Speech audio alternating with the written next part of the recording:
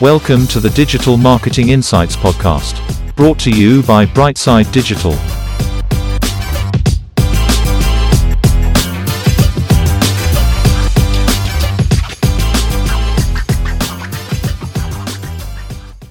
Hi everyone, welcome to the show. I'm delighted to say we have Mariela this week, who's the Digital Account Manager. Mariela, how are you doing? Hi Tom, I'm good. Thanks for having me. You're very welcome. Mariela, we always start off the same. Can you tell our audience a little bit about yourself and your career to date, please? Yeah, sure. So as you can probably tell from my accent, I'm not quite local. This is not a local gal talking now. I'm actually Croatian who fell in love with Ireland 2 years ago. I've spent the last 6 years in digital marketing. I got my master's in business back in 2016, and I can honestly say I've been lucky enough to realize from the get-go that marketing was something I wanted to pursue in my career and something I was passionate about. So it worked out pretty well for me all these years, I guess. Most of my digital marketing experience is deeply rooted in travel industry, which might come as no surprise, bearing in mind that Croatia is quite a popular travel destination among fellow travelers. So I got to work with various vacation rental companies, hotels, resorts, different travel agencies, restaurants, and etc. And then 2 years ago, I moved to Ireland and I started my journey at Hopkins Communications. For those of you listening and might not be familiar, so Hopkins Communications is integrated marketing agency based here in Cork, and now I have this wonderful opportunity to work with various brands across different industries. So everything from car dealership companies, pharma, health and beauty, retail, you name it really. So it's a kind of a mixed bag of both B2B and B2C. And looking at your experience, I can see you've pretty much done most areas of digital marketing. Is there any main strength in one of those areas? Is there anything is your go-to skill? Yes, I suppose. So let's say that most of my day-to-day work is based around paid media. So Facebook and Instagram ads, Twitter, LinkedIn, TikTok, Google search and display, YouTube ads, programmatic, digital audio, you name it. And I suppose Google Analytics is my very close friend. I'm very passionate about data analysis, and I enjoy all this time spent in trying to connect the dots. And I guess I'm also good when it comes to overall marketing strategy. So from strategy planning, implementation, and finally strategy execution. Brilliant. And I'll kind of focus in a little bit on the social paid areas because we always cover social from a kind of organic and a content point of view, but the paid, it doesn't get spoken about enough, especially the kind of coverage and reach you can get with accounts. I suppose I'd be most interested in your TikTok work to date, just to hear a little bit about that. How are you finding TikTok paid services and how are you operating that platform? Yeah, so I think the TikTok has been quite a game changer to us, and especially in terms of targeting millennials, I suppose. I think that every person that has a teenager back home or has been trying to, target this audience in their marketing efforts, I think they've been struggling enough. So it's kind of I guess it became like a quiet discovery, especially if you're trying to reach out to to millennials, I guess. And I think we didn't see as click-through rate as high as with the TikTok, and in terms of overall website traffic and so on. So I think especially for those kind of audiences, it became like quite a good platform to go to. In terms of targeting, how do you go about the targeting side of things, Mariela?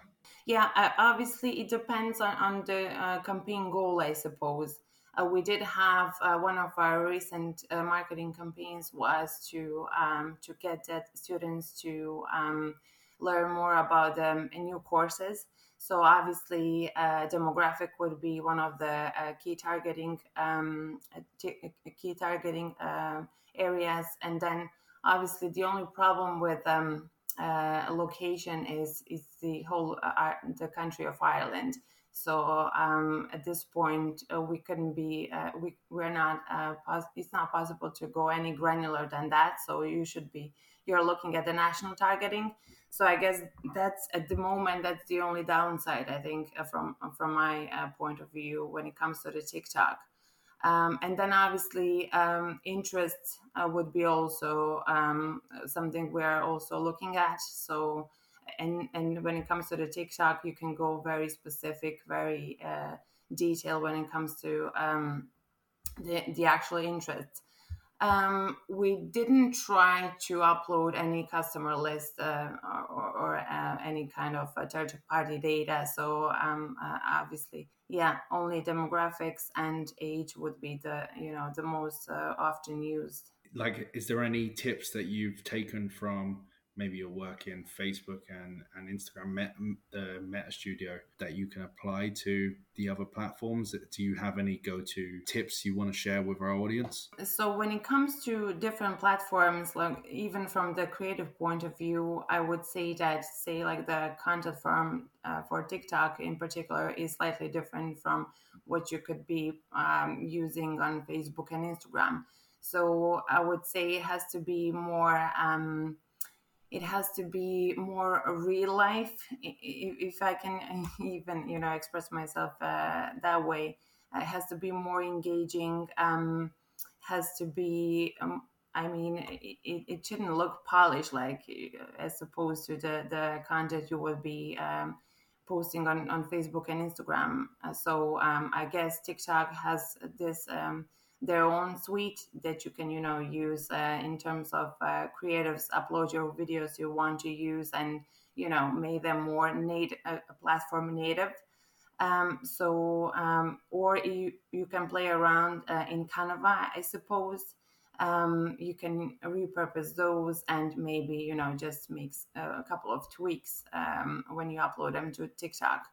So yeah, and one of the apps we've been using is it's CapCut. It's very useful in terms of the video content. It's very easy to use, and there's a plenty of tools in the terms of the colors transitions, text over, and my recommendation for sure. Love it. And do you have any campaigns or work that you're really proud of or have made successful, maybe using that as an example? Yeah, so speaking of success, I would like to take this opportunity to say that Hopkins Communications is a finalist for Cork Digital Marketing Awards, and not only one, but for four categories. So the first one, yeah, thank you. The first one is for the best digital marketing team. So shout out to Dean and Grace, my colleagues in digital. We're doing an amazing job. And we're also finalists for the best social media campaign for two different clients. And finally, for the best use of Facebook for one of our clients. And once again, I guess actions speak louder than words. So success to me would be anything that a client has for their success. And working in digital marketing agency usually means that you're dealing with the different KPIs, different goals that range anything from lead generation, general brand awareness, to website sales. And bearing in mind that I'm working closely with various e-commerce brands, I'm happy to share my approach to successful e-commerce strategy and how I personally go about it, rather than sharing exact metrics that might not be relevant to all listeners, since they're quite industry specific. If that's okay with you, Tom. Yeah, of course. Cool. So there are several key points I would like to emphasize here. So first things first, I suppose I always begin with a website, and I work my way backwards. So what I mean by that is I first like to make sure that website is actually ready for advertising. In other words, that the website is fast enough, and then that we have all relevant and up-to-date information. And then the checkout process is simple. It has to be intuitive. It has to be smooth. And once you made sure there aren't any bottlenecks on the website and ticked all these boxes, then you can start thinking about the e-commerce strategy. And in my experience, this is proven to be the best way to go about it, because if there are any bottlenecks on the website, you might end up throwing your clients' money out of window.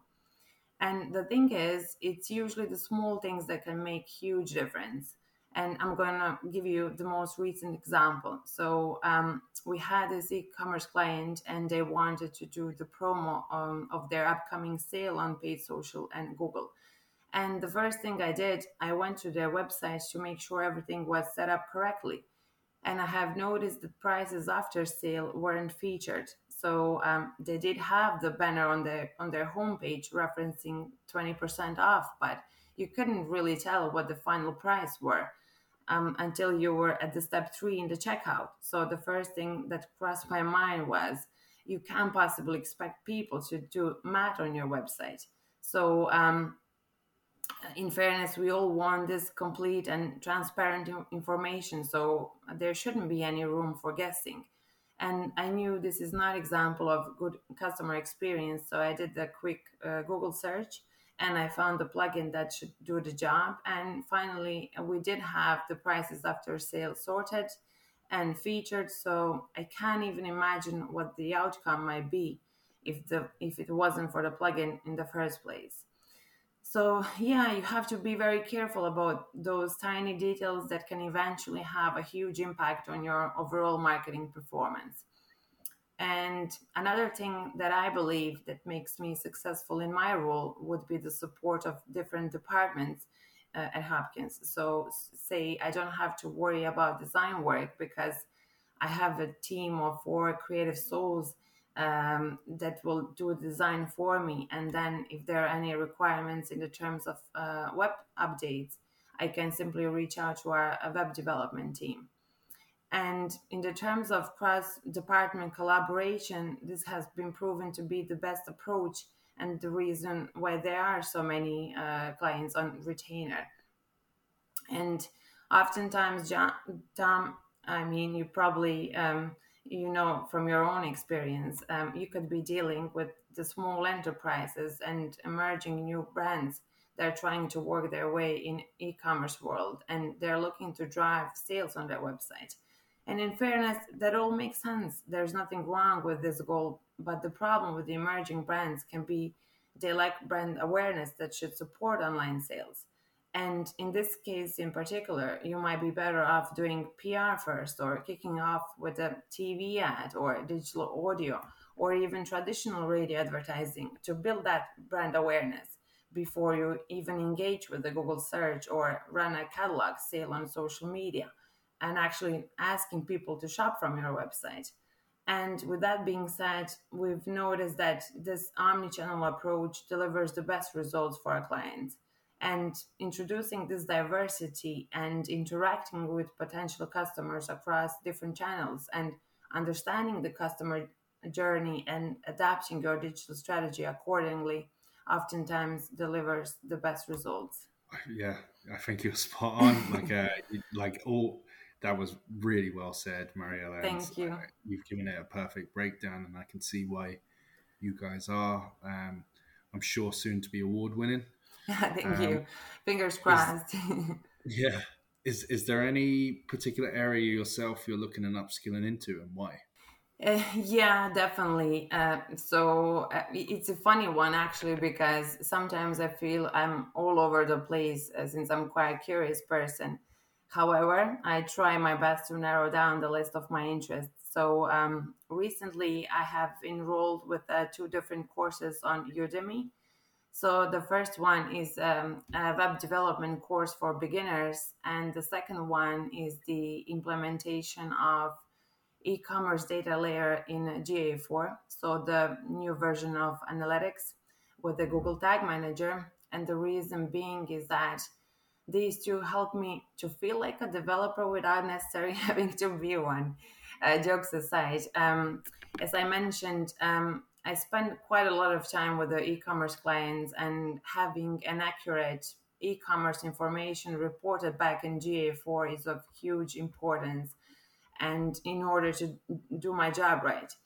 And I'm saying this because I've seen a lot of broken e-commerce data layers that end up with the inaccurate data and reports in Google Analytics. And obviously, all this has a huge impact on all of our paid advertising. So let's take, for example, product names, e-commerce quantity, purchases, total e-commerce revenue. This is all relevant and important information in the first place. So you need to make sure that everything is set up correctly before you even start with paid advertising. And then again, this can all be sorted with the Google Tag Manager. And if you're using the Google Tag Manager to its full potential, you don't necessarily need a developer, even though the actual setup does require some basic coding skills. So yeah. And I probably haven't mentioned this before. I actually wanted to study psychology initially. So whenever I have a chance, I'm always happy to read a new research, new finding in the fields of human psychology and behavioral science. And I honestly believe there's no greater example of psychology application in real life rather than marketing. So yeah, I guess I'm lucky to have the best of both worlds. Yeah, they're hugely linked. Yeah. Especially when you come to website UX and things like that as well. Most certainly. Yeah. Lastly, we always ask the same question on the show, which is, if you could bottle up one personality trait you have yourself, Mariela, what would it be? Oh, that's a tough one, Tom. I guess if you ask the same question people they're close to me, I guess they would go with either curiosity or being persistent. And I think it's the emotional intelligence, really. So this willingness to try to walk in someone else's shoes or observe the world through someone else's lenses is definitely something that I have benefit from in both my personal and the business life. And this ability to demonstrate empathy, to nurture meaningful relationships, to gain trust from my colleagues, from my clients, employers, or whomever I might be dealing with, and to understand their expectations, their needs, is definitely something that helped me to become the person that's easy to work with. And honestly, Tom, I feel that being the person that's easy to work with, it's probably one of the grossly underestimated traits in today's business. Because let's face it, it's not a one-man show. It's about collaboration. It's about teamwork. And I honestly believe this is exactly where the magic happens. Yeah, really well said. Oh, thank you. Mariela, that's it. That's the end of the show. Thank you so much for being on the show. If people want to get in contact with yourself or your company, how can they get in touch? Feel free to tag me in the post, and or they can go directly to Hopkins Communications website. And there's a contact form, so feel free to get in touch. Or if you're attending Core Digital Marketing Awards, don't be a stranger, say hello. Love it. Thank you. Thank you, Tom. Thank you for having me.